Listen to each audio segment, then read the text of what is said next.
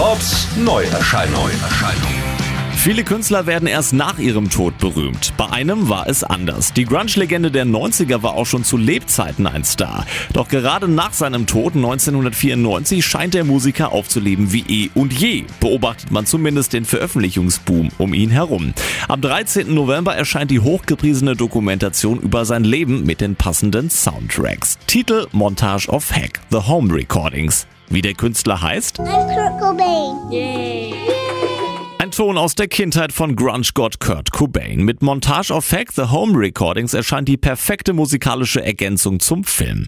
Die Standardversion enthält 13 Aufnahmen, darunter bisher unveröffentlichte Takes, Kassettenmitschnitte, die Kurt ohne die Band aufgenommen hat. Und zwar zu Hause.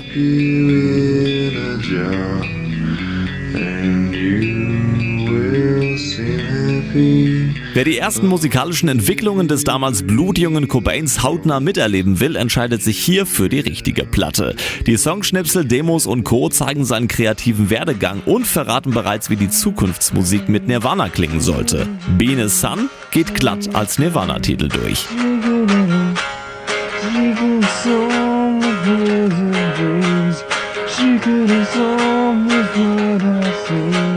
Neben der Standardversion erscheint auch eine Deluxe-Variante mit 31 Tracks drauf. Diese gibt's als CD, als Kassette, als 2LP-Vinyl und zum Downloaden. Auch wenn Cobain tot ist, seine Arbeit lebt weiter und weiter.